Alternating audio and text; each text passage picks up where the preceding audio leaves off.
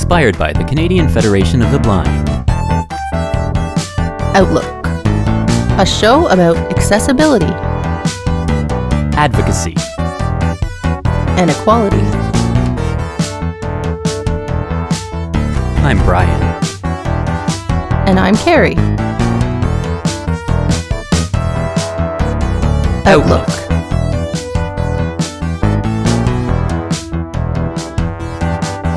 On Radio Western. Good morning, everyone. You're listening to Outlook on Monday morning. And yeah, we're back for another episode this week. Just wanted to say, first of all, that we are now available on major podcast platforms, Spotify and Apple Podcasts.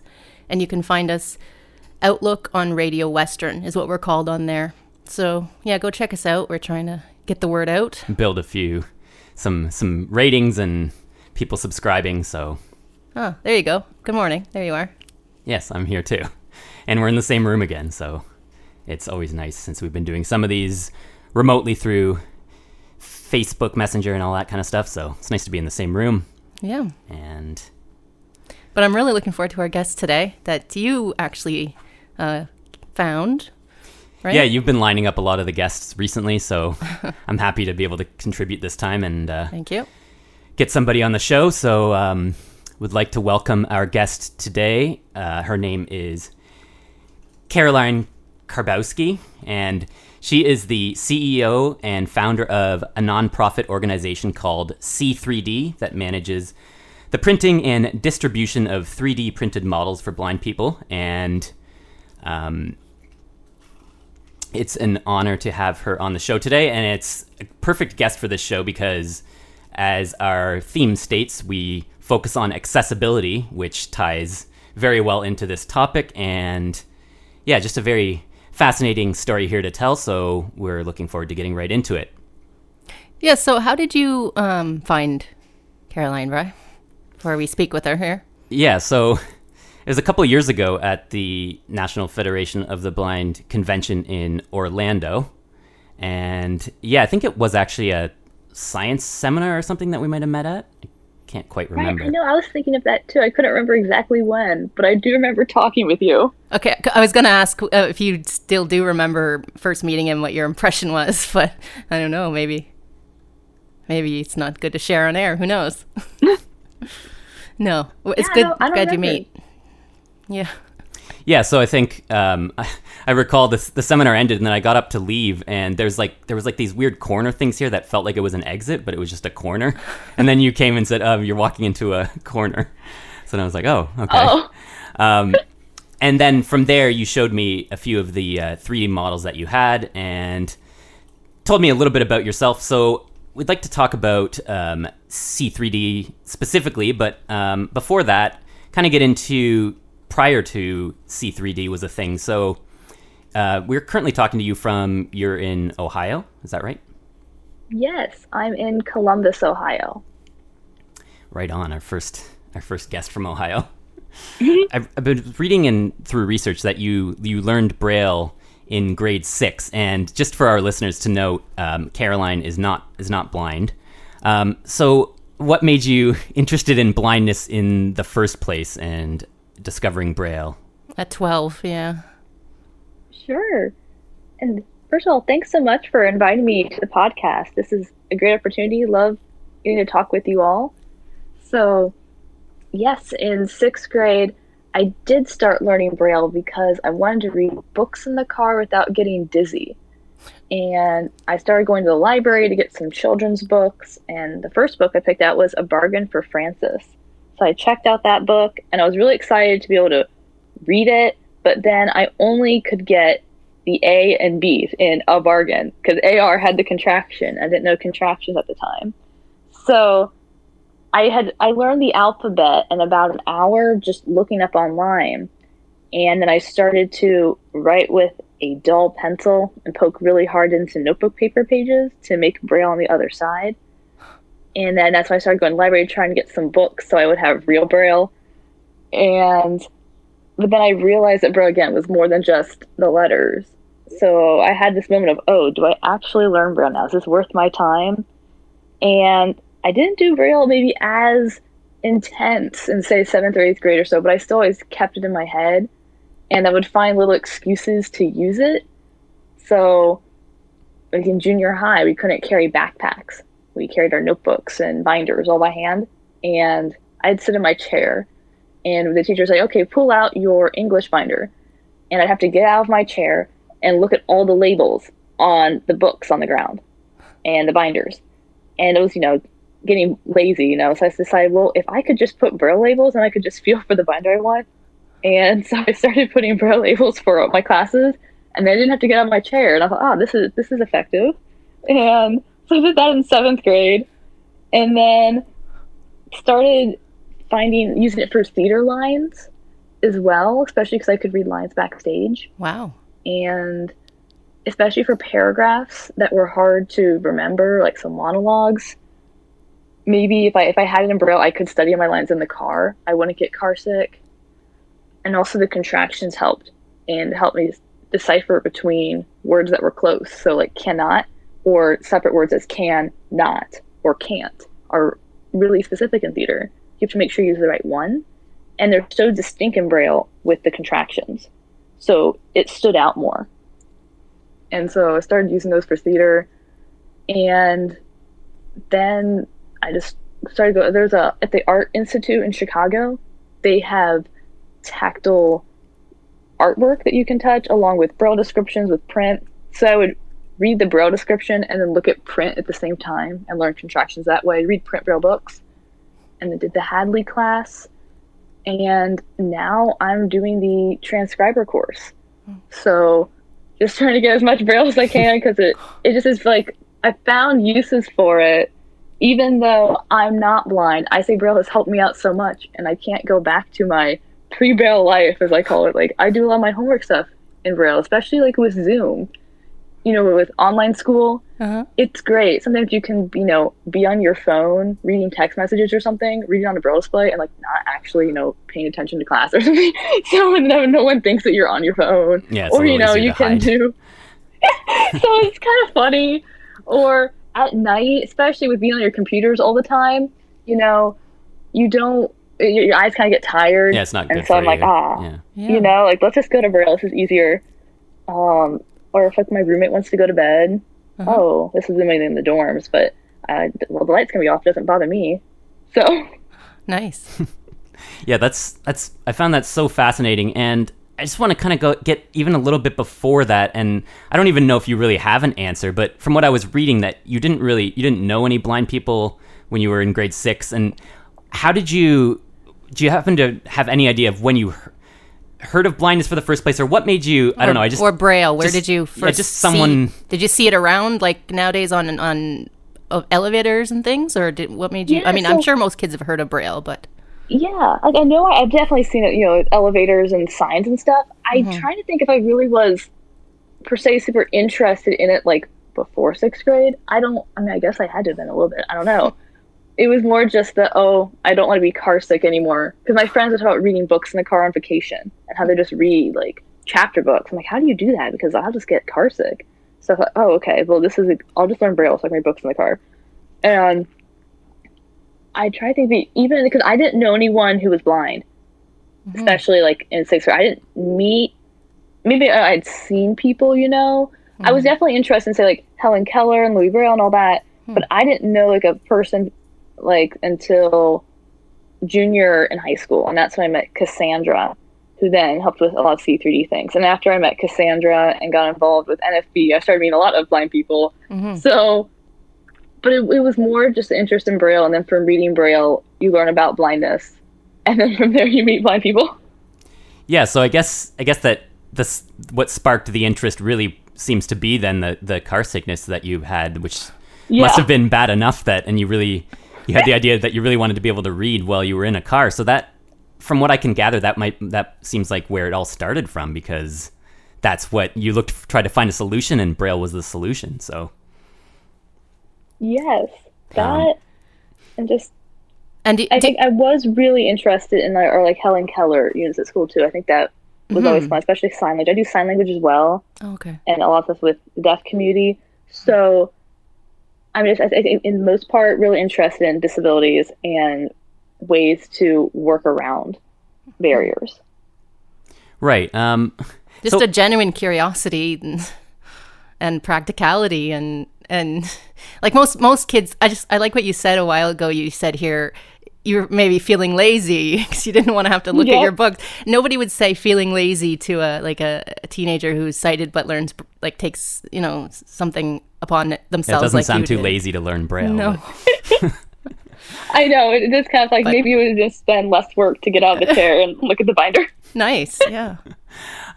So yeah, the thing that I find most fascinating is that you do read Braille tactily with your fingers. Well, that's what I want to point out, because when sighted people talk about reading Braille, you know, like a lot of educational assistants and TVIs and stuff. And our mom learned Braille as well, but she never read with her fingers. She just looked at it. Right. So I just think I've never known of anyone who can see who reads with their fingers. So we thought enough people you've talked to haven't really gotten down into that as much as we seem to want to, because it's fascinating to us. It's nice to see. Yes, a lot of people ask that, you know, oh, so do you read with your eyes too, or why did you think of reading with your fingers? I'm like, well, I never really thought of reading with my eyes because the whole point was to read in the car. So I was saying, because I do with my Braille transcription, I do all of that visually. Just because, like, I'm like check things more. I don't have, you know, I'm doing it on the computer and typing. I don't want to like type it on a Perkins Brailler and then have to like redo it. Rather just edit on the computer. But I say, so I probably can read faster visually.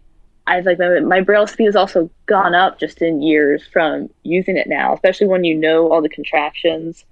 Then it's good. And I use it so much more now, or I think in Braille a lot. Sometimes even in school, teachers talking, I'm in my head typing the Braille version, especially with contractions, or like it helps keep me focused as well. So that's also, I think, constantly thinking in Braille maybe helps you read it better because you like, I guess, are exposed to it more in your head. Yeah, like if I think of a word, I can think about how it feels in my mind, like, and I can. As I would sometimes could word it, I can visualize the word in a weird way, but I'm more so thinking about how it feels when I touch it. So, yes. Well, that's something I thought it's good to talk about here on Outlook. You know, the fact that we can still learn things visually when you're blind, and people might not think that makes sense, but we'll talk more about that throughout this episode when we talk about 3D models and things. But yeah, we just want to talk about this first because there are so many uses, as you point out, for Braille that anybody could take advantage from. Like, we want to get Braille sort of demystified, and that's why we're so happy to have you on the show, because it shows that you can, if you had some free time like you did, you could actually learn Braille, and you could learn it and use it in the ways that we use it. Right, and that's like I like to always say as well, especially with people with, you know, like low vision, and so with, oh, I don't need to learn Braille, I can see, or it won't be beneficial to me. I'm like, well, I'm fully sighted, and Braille's really helping me. So I just think, yeah, I mean, I've talked about this point a lot recently on the show in particular, but I just think it always needs to be stated about how much importance Braille has to us as blind people, and there is a lot of talk these days about phasing it out a lot because of technology and phones being able to talk and all of that. But for us in particular, it's just so important for literacy and just in general having that skill. So any method of promoting Braille is always important for me. So how did you go from all that then, which we'll get back to a little bit in a bit, but how did you go from that to, like, where did you take this whole Braille thing when you got into high school?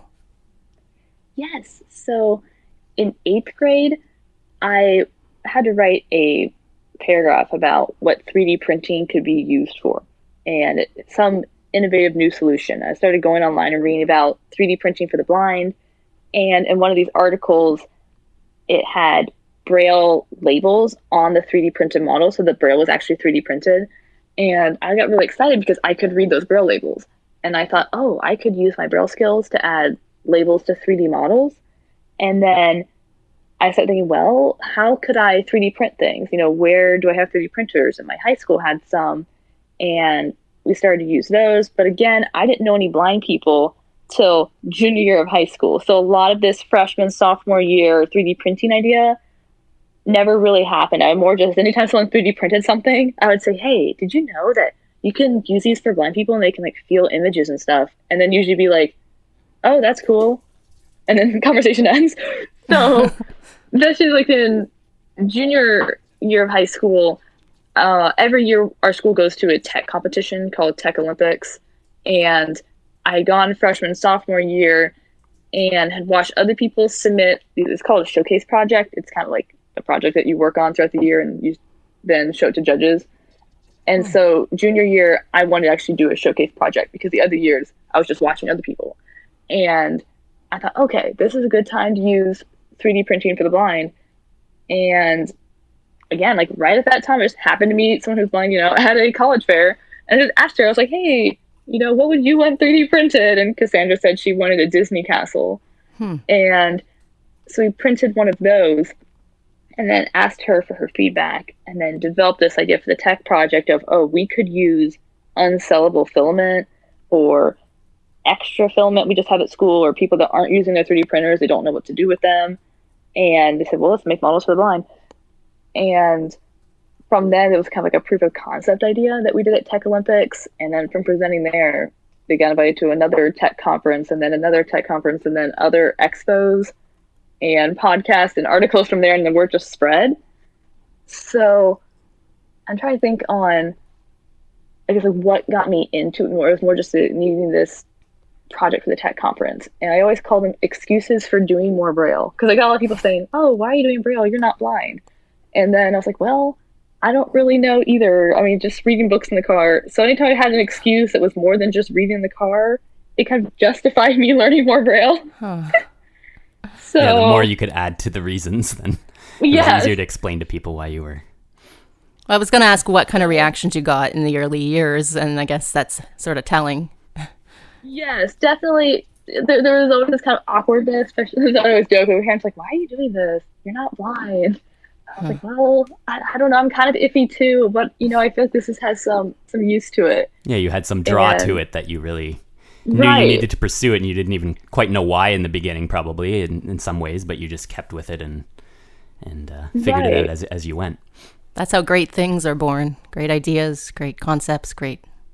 Yeah. And I was just going to say, I don't know much about 3D models at all, so 3D printing. So it's fascinating. Yeah, it's definitely a newer thing. When we grew up more back in the 90s and early 2000s going to school, this stuff wasn't quite there yet. So it's interesting to think now that these schools have had these printers and they were kind of just sitting there not being used, and it's like something new where it's there, and it's such a novelty in a weird way because it's new, but people aren't actually making use of it that has any effect on anything. So wow. Right, because a lot of students at my school were using it for engineering projects. They'd build drones or just ways to learn how to work the 3D printer. And sometimes we do test prints, you know, oh, let's just do this model to see if it works. And then the test print just kind of sits there for a week and no one really does much with it. And I thought, oh, like what if our test print was, say, a model of a castle? And then, oh, our castle model just happens to be useful for a blind person, you know? So just trying to find a way to not waste some of the things that we were making, and again have kind of like more excuses to 3D print. You know, a lot of kids wanted to do it, but they didn't want to be wasteful or be like messing around or something. Well, I'm like, hey, you know, you can print out this fun toy or cool model, and then it's going to be useful for someone else, so it's a win-win. So let me ask you, Bride, do you know what a castle is, or is it just a word to you? Yeah, I'm trying to remember. I mean, I think as a kid, I felt some toy castles and stuff like that. So I have a very vague idea in my mind, but yeah, not exactly. And something I did want to point out is when we did meet back in 2018, that was the first time I'd ever seen any 3D printed models, and it did give me a different perspective for sure. I think at that time you showed me a butterfly, a really small very, very small map of the United States, I think, and something space related. I forget exactly what it was. But I remember the butterfly in particular, just feeling the wings and all of the very intricate details sort of made me realize that a lot of the toys and other things that I've seen or felt growing up were a little bit more basic. They didn't have that same detail, or maybe they had some pictures on them or a bit more visual stuff on them, but to actually feel them, they weren't as detailed. So I definitely right away was amazed, and I did see how this could be beneficial for blind people learning. And yeah, I think early on, when they make toys, they don't always have all the detail. So a blind person might get the idea of the shape of the butterfly, the outline, but to get the idea of how much detail is in a butterfly's wing, you don't necessarily understand that. And it's such a small creature, and that's why I think printing 3D bugs is kind of neat, because they're so small. If you haven't felt a toy, but we grew up with a lot of different toys too, so sometimes we have those ideas, but I'm sure you see all kinds of reactions from the blind people you meet who have had different levels of interaction with models and toys. I don't know if anybody else remembers these 3D puzzles you can get. I've done one of those before. Yeah, we got one of I think the Eiffel Tower. Bri, do you remember that? Yeah, I guess they would have got that when they visited Europe back in the 90s, maybe? Or I think it was just right around the time they were in Europe. Right, our parents and our sister and brothers. So they thought, well, this will be a fun Christmas present since we were just there and everything. So that's one way. And you know what I always like too, guys, is when you travel, you can buy those little tiny models of wherever you go. Usually like souvenir stores carry those. So I always like to collect them, because it always did it shrinks it down from such a life-size thing that you can maybe get a better idea. So I had those growing up. But so what kind of interaction did you have with blind people? Then you said you met that first girl who talked about the castles. I assume you traveled after that and you went to different schools for the blind, or where else did you? Yes. So some people I met in Cincinnati, basically Cassandra had a friend named Emily, and then they had a friend named Haley, and each friend kind of has like other friends that let you know about their other friends. Right. And so a lot of people I met in Cincinnati, and then my mom had friends who were TBIs in Chicago, and so I was able to visit one of the schools. So it was a TBI, and they had multiple students, and they traveled to the different schools in their district. So I was able to go to the elementary school and the middle school, and I remember the kids were so cute. They were very fascinated about like movie characters, especially the Minions and Despicable Me, or maps of the United States. And also like again with the insects. Remember we were at recess and there was a ladybug, and the teacher gave to the students, "Oh, here's a ladybug." And the kids were like, "Oh, cool." But it was so small. And I thought, oh, it'd be great if we had a 3D model of a big ladybug so you could actually understand what it is. Mm-hmm. And especially with Haley, she was concerned about what a fly was. She goes, "Well, is a fly like the size of like my head? Is a fly really small? It sounds like it might be really big." And I was like, "Oh no, a fly is actually like pretty small." And so we can maybe hold, but she didn't want to touch a real fly because it kind of grossed her out. So I said, "Well, a fly is kind of like the size of a ladybug." And the other thing, she's like, "Okay, I know that size." And I gave her the model of the fly, and she goes, "Oh, I didn't know it had 6 legs." So like those were some big moments. A lot of people I think how many eyes, how many legs, like thought it was one way, and then or I never really considered that flies have legs in the first place, or sometimes with the U.S. sometimes like they would have the model upside down, and I was like, "Oh, it's just this way." And like, "Oh, really?" Or they love talking about car trips. One kid said, "Oh, I'm in Pennsylvania and I want to go to New York and then Ohio, then Florida or something." And when you can point those out on the map, they're like, "Oh, so that's what East and West means." Or like North Dakota and South Dakota. There's a lot of, "Oh, that makes sense," moments. A lot of aha moments, as they call. Yes, a lot of that, and then a lot of, "Oh, we could use the model for this." And especially some teachers maybe had heard of 3D printing, but never thought of it in the context of education. They thought of it more in engineering or building prototypes. And then they start going through their textbooks and like, it would have been great to have cell models, or we could use this for, like they learn about Mount Rushmore and other like historic landmarks. And I thought, oh, like we could have, models of these, so it's not just describing them. And I think that I always like doing that, because like then the teachers start thinking, oh, we could use it for this. And then when they have opportunities for grants and things, they can start trying to get printers. Or when it's an option, then you start to think of more opportunities to use the tool. Yeah, that's great. Like you said, you can use it for science. You can use it for geography. You can use it for... So, yeah, because growing up...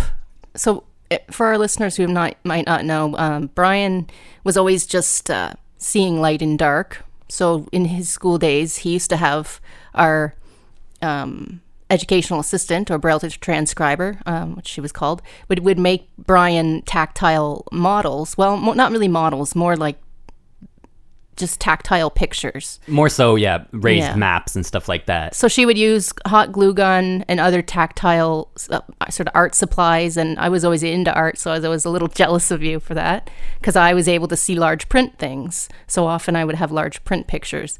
But we did have, I think it's like thermoform, it's called. It's like a plasticky paper, yeah. So we used to have we had an alphabet book growing up, so each letter has a picture of something, and then in geography class, we'd have maps of Canada to understand the provinces, because, you really miss out on it if you're blind and nobody ever thinks to even give you anything tactile. So how about a snowflake? What kind of reaction did you get about snowflakes from students? Oh, so one person thought it reminded them of a fancy cookie, and other people, I think, said, oh, I never knew that every snowflake was different or had all these intricate designs or patterns of 6 that repeat. And especially because the kids like the snowflakes and adults, there's usually this moment of, oh, that's cool, let's see another one, or I never thought of that. And then there's kind of oh, I wonder what else I would like to see tactile. And I think there's just usually this moment of, oh, that's cool, right? Now I'm thinking of other things that I want. I would say my comparison with a snowflake would be, because when I was a kid, I used to like to, the craft you can make where you fold the paper over and you cut it into an oval, and then you cut out the edges, and then you open it up into a snowflake. Well, but I always pictured, do you know those doilies people have on their tables and things? The crocheted things? That's kind of, the intricate detail you get in those, and the shape reminds me of a snowflake. But that's true. But it's amazing to go from something you can put your tongue out in the cold winter and capture on your tongue, snowflakes, to realizing how many details are in one. Yeah, if you can't see, it's just this tiny little wet drop that comes out of the air, but you would have no idea what is actually looks like, and hard to even have a concept at all unless you feel a tactile version of that. And we are speaking today with Caroline Karbowski on Outlook. She is the CEO and owner of C3D. And we're going to take a quick break, and we'll be right back with more Outlook on Radio Western. Welcome back. You're listening to Outlook on Radio Western, and today we are speaking with Caroline Karbowski, founder and CEO of C3D. Great to have you on today, and thanks again for coming on the show. Thanks so much for inviting me. But as we point out, it's not just for blind people if you really think about it. Right, that's a good thing to start to talk about. We can make people care more if we make them see that there could be something in it for them, even though, we always want everybody to want to care about others. But I just wanted to ask, tell us more about the website itself there. Sure. So our website is c3d.org, and that's SEE, then the number 3D.org. And on the website, that's how people can request models, and it then goes to our Slack page, which then incorporates different volunteers that have 3D printers or volunteer 3D designers. And then people can claim which models they want to print or design. And then once the model's printed, we then can mail it to the recipient, free matter for the blind. And then we often include Braille labels on the box. So you know where the box came from. We'll add Braille labels to the model if it's needed, say like a map model. Mm-hmm. And our website also is a place where we can host learning guides. So they're like descriptions of models or tours saying start here on the base of the model and feel up, and now you're touching this. And our website also has photos of model requests and testimonials from people who received models. And eventually we wanted to host more resources on how to do 3D printing, blind and sighted. So like how to use the 3D programs with JAWS, or how to use it with VoiceOver, and other resources for people who are doing similar ideas, and resources about like Braille, and how to, also working on our YouTube channel where we can show people how to clean models, how to package models, or how to look for models that might feel good compared to just looking good on a computer. Right. And being like a hub to collect people and our volunteers. Wow. Yeah, and so like you said, teachers could have these made. It's like a good idea for kids who are blind who might not have been given the chance to learn their country, you know, to understand it like everyone else. Like I heard you in one interview say, you know, every classroom has those pull down maps of the country, or the continent or the world, right? And of course we have globes, but this is making it even better. But exactly. I'm interested in science also. But the thing we want to like to point out is that a lot of blind people may have been, just like how a lot of blind, low vision people and their teachers and parents think, well, if you have some sight, you don't need to learn Braille, which isn't true. And also then that blind kids don't get the same kind of education, or they don't develop an interest in science because they never were given the opportunities that 3D models, I think, could provide. Like me, who kind of dreamed of being a marine biologist, but I just couldn't get past high school science classes. So that's kind of the hope that I see in these sort of things. But what led you to the NFB conventions where you met Brian? Yes. Yeah, was that was your first time in 2018 at one of those conventions? Yes. Or? Wow. Yes. So this is kind of a funny story. So again, how I met Cassandra. I met her at a college fair. Well, how I met some people was through another college event. I went to Butler University, and that's where Dr. Matt Maurer works, and he's the brother of Mark Maurer, so former president of the NFB. And so Matt Maurer runs the TVI program at Butler. So I was talking with him about blindness. And just to clarify for our listeners, TVI is... Yes, teacher visually impaired, and then also like TBS, teacher blind students. Like we said, there's many names for it. Yeah, we talked about that on a previous show where we had a educational assistant for a blind student, and yeah, there are so many terms, but just... Right. So I was talking with Dr. Maurer about that, and then he said, oh, you know, if you're doing all this 3D printing, you should talk with Jacob Ayers at the Indiana School for the Blind and Visually Impaired, ISBVI. They're just, you know, a short drive away. Let's go talk to him. So we honestly just got in the car, visited Jacob at ISBVI, where at the time they had about 10 3D printers at their digital fabrication lab, and they were doing gigantic 3D prints, you know, like Mount Rushmore, where like the head is the size of your head, or they had a butterfly that was like the size of maybe a desktop computer. You know, it was huge. Wow. And they do this by printing multiple pieces and gluing them together. Okay. And then they're saying, you know, you're really interested in blindness things. You should check out the NFB convention. So that's the place to go. Yeah. There. Yep. So that summer, my parents and I went to Florida because we also had family in Florida and other people to see, and we kind of made it a whole vacation. Uh-huh. And this was between senior year of high school and starting of college. So that was a really good forming time to understand, like, what is my goal for college as well? Like, I'm going here. Let's figure out what the plan is. And that's when I just started meeting a lot of people. I did the youth track. So I hung out with a lot of the kids and teens that are my age.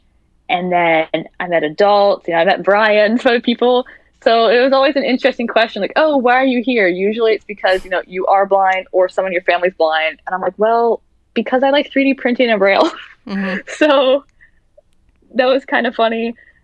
And I was there to try and get feedback, see what are people using now, what's the new technology, especially seeing like the graffiti or the canoe, like those new braille displays, because there's a lot of, like with the graffiti, you can use that with 3D printing. You can feel the model that you're designing on the computer. Right. And then edit it using your braille display and then go back to feeling it and understand, oh, is my model too big? Do I need to rotate it? And before, without the graffiti, you really are kind of just relying on perhaps what the coordinates are, but you don't really know if the model's upside down. So you have to have some sort of sight assistance. So this is really exciting, helping for allowing blind people to do this independently. And I met Karen Arcos, who was studying neuroscience. And so she was in college and she hadn't touched DNA before. So I showed her a DNA model and she goes, I never knew that like what a double helix was, because my teacher just told me to visualize a double helix. And so I just started like finding like these like kind of like funny stories, like, oh, that's weird. I'm like, well, it'd be great if you had this DNA model when you were in elementary school or middle school when you're learning about DNA, or it comes up. So that really, when I talk with people and heard about things that they wish they had when they're younger, I'm then able to print those out and then take them to the Ohio State School for the Blind, which is near my university, Ohio State University. So then it just kind of got some ideas, and I didn't get to go on a convention in 2019, and I went to the online convention. Oh, you did? This year. Right. Wow. And what we like to point out is that we think anybody should go to the NFB convention. And would you agree with that? Yes, I think, because especially people that maybe don't even find a real tie to blindness. Maybe somebody in your family isn't blind, but there's still a lot of cool things you can learn. It's just fun to see all the technology. It's also a whole new way of thinking. I remember being in the exhibit hall with my mom and all the lights turned off. And the person talking with it just kept on talking. And some people were like kind of making some like noises, but for the most part, everyone was unaffected. And so I think a lot of times people like, if I'm at school and lights turn off, everyone starts panicking or something. And nowadays I don't really panic as much. Time to go home. We can't do anything now. I know. It's like, oh my. So, and especially hearing all of the speakers, or especially the advocacy issues, sometimes I think there's the thought that, oh, everything is good with the ADA or with IEPs, everything is good now. But we find that sometimes it isn't always good. Sometimes things still fall through the cracks. And so hearing that kind of helped dispel that myth, and then makes you more aware when you're, say, like back at like regular life outside convention, you might notice things more, because sometimes there could be like problems, or you're more aware about accessibility issues, and then you can easily advocate for those in your regular life.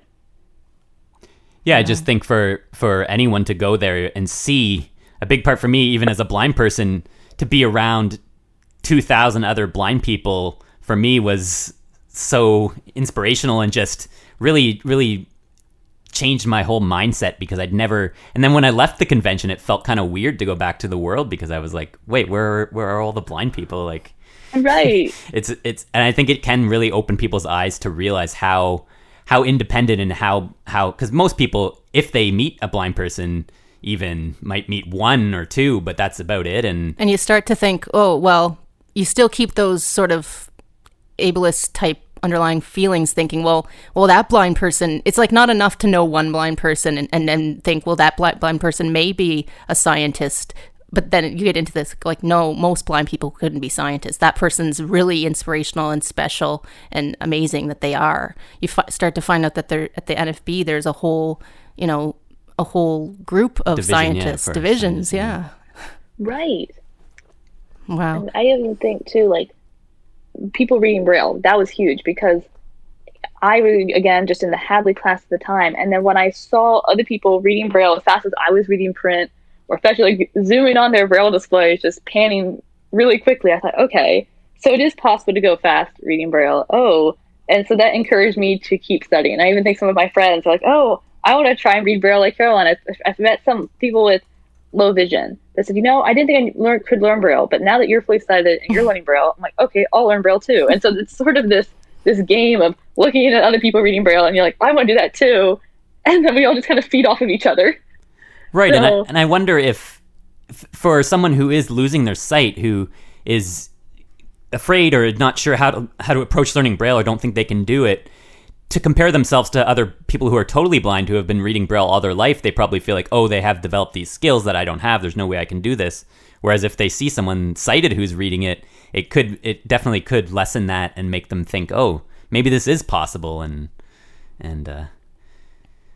calling out a few of my classmates from elementary school when we had a Braille club at school, just to introduce the other kids to what Braille is. But I don't know if any of them took it to this level as you did. I haven't checked back with everybody, but gotten updates from everyone. Wow. So what do people you meet now think now that you're sort of in college and starting a whole new phase with your life? C3D's been around for, I guess it was about 3 years now. Is that? yep, since 2017. And we were a nonprofit last year in December. So Wow. I would say I definitely don't get the awkward, like, as much, why are you learning Braille? That's wasting time. For the most part, nowadays, it's Now like, it's okay, explained. it worked out, you know?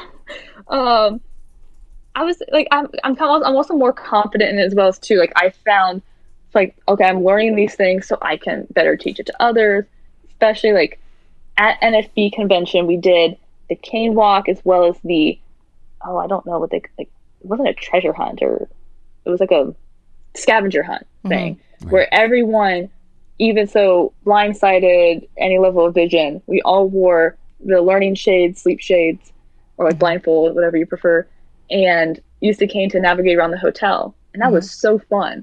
And so then, especially the Bell Camp for NFB last year. Yeah, so tell us more about that, because I don't think people, we barely know up here what in Bell is. Canada, it's something that we don't know as much about. So. Yes, so I'm really involved with the NFB of Ohio, and we hosted the Bell Camp last year. It's Braille Enrichment for Literacy and Learning, and it's a week-long camp where students spend the night, elementary age to junior high age, and we mainly focus on Braille skills, but also just tactile learning and cane travel skills, independent living, and it's run by blind people. So the students have a lot of blind mentors, and there's also people like me that are kind of like TBI, sort of student age or interested, others that want to help volunteer. But everyone uses a cane and a sleep shade to interact when we're learning Braille, to learn it all tactily. We also do a lot of travel around campus, and it's also to help the people that don't use canes every day to trust the cane and like understand, oh, this is a really effective tool, especially because I started going from my dorm to the science classroom every day, blind. I'm like, well, this is working out. I'm not having any major problems. This is actually kind of fun. And so when other people say, oh, like that must be so hard, I'm like, it's actually not that hard. It was a little weird for like 5 minutes and then I got it, So I think like that was really fun. We went to the movie theater with audio description. We went to the airport. Wow. We made food with the students. We did a dogfish shark dissection, and we also had 3D printed models of different types of sharks. We had tactile graphics of sharks. We learned about DNA and water molecules. We grew plants. And then throughout all this, we used tactile graphics and 3D models. And that was really fun. And especially from then on, I kept continuing with cane travel things. Often I would go around OSU's campus to different dorms and have learned how to do some navigation things. I use like the Compass app to know which direction I'm going, or Ira sometimes, listening to our clock tower chime, and that helps orient like where you are, or just hearing streets. I realized how big that was. Hearing cars at intersections helps you know where you are, and I just find it really fun. And I hope to then either become like a TBI or O&M instructor, or at least have these skills so I can better teach it later on. Yeah, and you mentioned the Art Institute of Chicago or whatever that was. Brian, yes. I think we should take a trip to Chicago someday.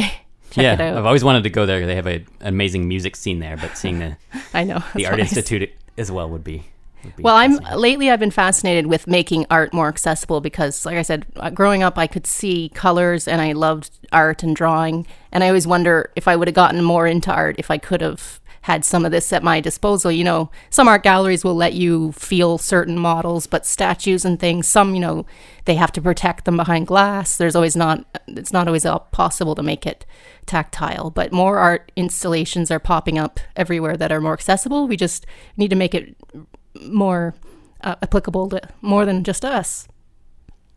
Right. Especially, you know, the Art Institute found that when people were touching their models, you know, everyone was benefiting. It wasn't just blind people. Yeah. They realized that as they touched the model, like, oh, this model fits in your hand. It must be some sort of devotional or something that's supposed to be held. Now we know more about the model than what we knew before. Or being able to, like, even the artwork that's in a glass case, if you can scan it and make a model, you could touch it. And then in the process of scanning it, you're like kind of like preserving the model. So maybe if that artwork gets damaged in the years or just gets old, well, you always have that scan. Yeah. So you can look at things digitally. You could send that scan to someone else in a different country, you know, and they could do research on it as well, and they can manipulate it and see the different angles compared to just sending them photos. And it's a whole other way of preserving. Right. That's another good point that, like you said, these models can be sent to blind students in countries all over the world who might, you know, not have the same access to certain education that we might hear. And, you know, it can open up their eyes and give them more education than they would have had. So what kind of things like that do you see going forward with C3D? Yes. So in the past, we've sent some models to Nicaragua and Guyana and Kyrgyzstan. And those were done because someone that we knew was going to that country. They're visiting there, they have family there, or there's like the Clovernook Center for the Blind and Visually Impaired in Cincinnati. They went I've heard to of Kyrgyzstan. Them, yes, okay. And they do a lot with art accessibility as well. So if you definitely want to look more there, but they went to Kyrgyzstan to help set up a Braille printing press, and they took a lot of our models there. And I know the teacher in Kyrgyzstan said that these are the best educational materials they've ever received. And again, like the cost for 3D printing is still fairly low. I mean, maybe if you consider, say, like a lot of times when it's maybe $5 to $15 or so a model, if you were considering, say, like work time, but you know, in just material costs, it's maybe a few dollars, if that, depending on how big it is, compared to, say, sometimes models for blind are just super expensive. So oh yeah, we get that a lot. We're told we can't have this or that, you know, made accessible or adaptable because it's too much of a cost. So we got to find ways around that. Yeah, exactly. So that's I really find a lot of potential with 3D printing because it is less. Or also, a 3D printer can be used for things other than blindness. You know, you could have it at school, and your blind students are using it, but so are your engineering and your science students, or you know, if a model's printed for a blind student, everyone in the class benefits because, you know, I didn't know what DNA looked like till I looked at a model. No, I still don't really know. I think I need one of those. and that's what we're saying about how we can tie this in for sighted people as well, so that it isn't just specifically for blind people, and that always makes things a lot more. They spread a lot easier, and they have more of an effect if they can influence everyone instead of just a smaller group of people. So. Right. I also feel like 3D printing is kind of like I call it a gateway to blindness because maybe like, a lot of people are interested in 3D printing and they design models for fun and then realize, oh, I could volunteer with C3D and design models that are going to go for an actual need. So especially some teachers that teach CAD design. So it's like computer, like designing 3D models. They're like, oh, can we talk with you about what model requests you have? So then my homework will be designing those models for my students. Or so my students will design models for you. And that way it's more of a project-based learning approach. It's a little bit more real world. It's not just doing homework to do homework. It's actually going somewhere. So that's just raising awareness right there that the whole class now is aware about blindness and Braille and tactile models. And then as they continue to go out their lives, they might continue to think about that and think about accessibility. It's like a great way to spread awareness. Yeah, it's like in the back of their mind throughout life, and maybe you never know when that might come to the surface. And one thing I wanted to touch on, Carrie, was that you used to being able to see more growing up. The transition for you with computers has been has been tricky with computer screens and stuff like that. I wanted you to kind of talk about that, Kara, briefly, and see if you think maybe 3D printing could have any advantage with that. Has anybody requested a computer screen model, like a desktop? It made me think of this based on the I heard you talking a little bit in some interviews about the iPhone touch screen, which for us was pretty easy to grasp. Just being when you're touching certain spots of the screen, it tells you where you are on what app. Yeah, like I know the messaging app is in the top left, and the mail app is on the bottom row. Like if growing up with the tactile maps and being able to visualize spatially in our heads, it helps. But not everybody grows up with that. So, but the computer for you, Carrie, seems like it's more of a more difficult to understand because you're still coming at it with a visual perspective, but now you don't have that sight, so you're kind of like. What is a list? What is a combo box? Where is this on the screen? Like, you're still thinking in those terms. Yeah, I always wonder, why does it matter to me to know that? But it somehow does. So I'm sure you see a wide array of different blind people, and like people may not realize that blindness is such a spectrum of levels. So like Brian says, I have different needs from maybe my 3D models because I had some sight versus someone like Brian or someone who was totally blind all their lives. You visualize things in a different way. Like you've talked about colors, right? So there's a whole bunch of concepts that are that way. But I didn't know if anybody's ever. I've never seen a 3D printer even to really understand how it would work. But I think it would be. So we haven't received a computer screen request, but that's interesting. I mean, I wonder if that could also work well with tactile graphics, and you could have like a full paper that shows the outline of the screen. Or if I had one of those, if I had one of those braille displays, like you said, that you can feel the model tactily on the surface of the braille display. If people don't know what a braille display is, look one up, see what they look like. Yeah, there's one in my lap right now. Well, yeah, we're using them for the show, but if someone sighted wants to see what we're getting at, just like I need to see what a 3D printer's like. But that's one idea I thought I could offer. Maybe if you haven't heard of it. I even know, like, with the graffiti, you could feel the outline, like what your screen has. If you had text on a page with, say, pictures embedded, you could feel where your text is going around your pictures. Exactly.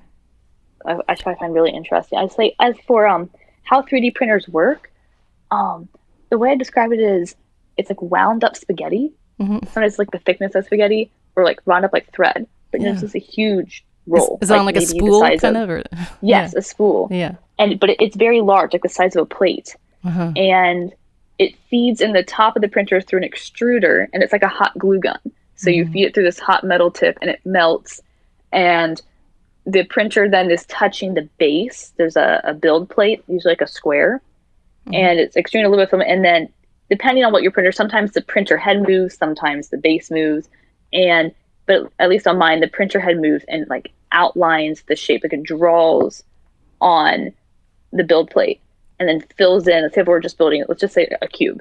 It does a square outline and then fills in the square, and then does another square outline and fills in the square, and just keeps building up and up and up, adding to what you had before. Because even though it's hot and melted, once it comes out, it hardens quickly. And for some kids who have some low vision, is it colored or is it clear? It can be any color, and it can be clear as well, glow in the dark. You can have like metal. I mean, those are more expensive, but like metal. There's even like different types of wood 3D printing, like a lot of renewable resources that you can like throw in, like sand or different something. Materials, so, right? Yeah. But I just thought for low vision, to get kids interested in what these models can get them to visualize in their heads, some might want the color to catch their attention, right? As well as tactile, but a whole wide variety of needs people have, I'm sure. Yeah, this hour has flown by because it's such an interesting topic that, as we said, 3D printing is so new and we don't know much about it, and I don't think myself as very techie, but this still fascinates me because it could be like art, techie art, techie science, right. A whole bunch of uses. Wow. Yeah, there's so many uses for that, and I just want to just honestly thank you for doing all this all these years and showing interest and it showing other sighted people what can be gained from it, and it's just it makes me smile to think that there are people like you out there in the world, if I can say. Thanks so much.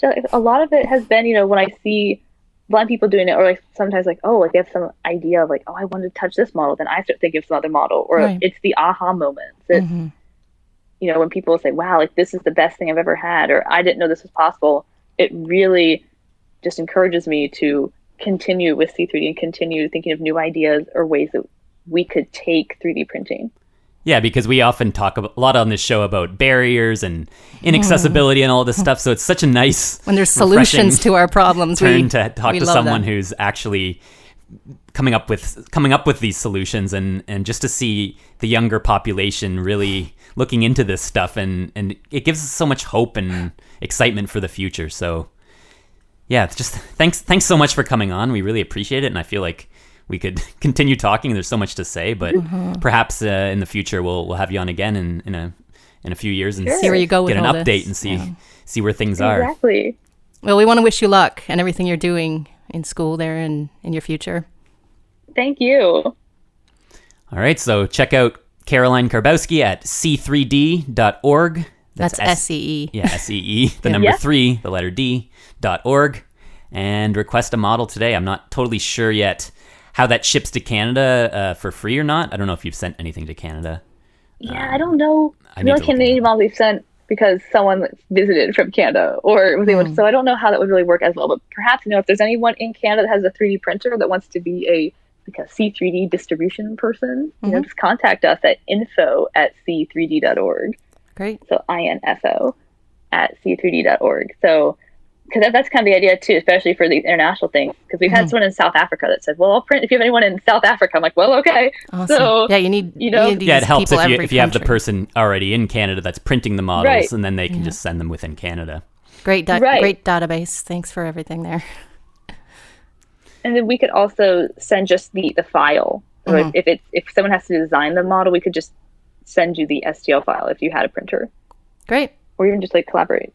C3D.org. Check it out, everyone. Check it out, and thanks again to Caroline Karbowski for being on the show. And Thank you. we will see you next week. Find us on Twitter at OutlookCFB and on Facebook, facebook.com/Outlook on Radio Western.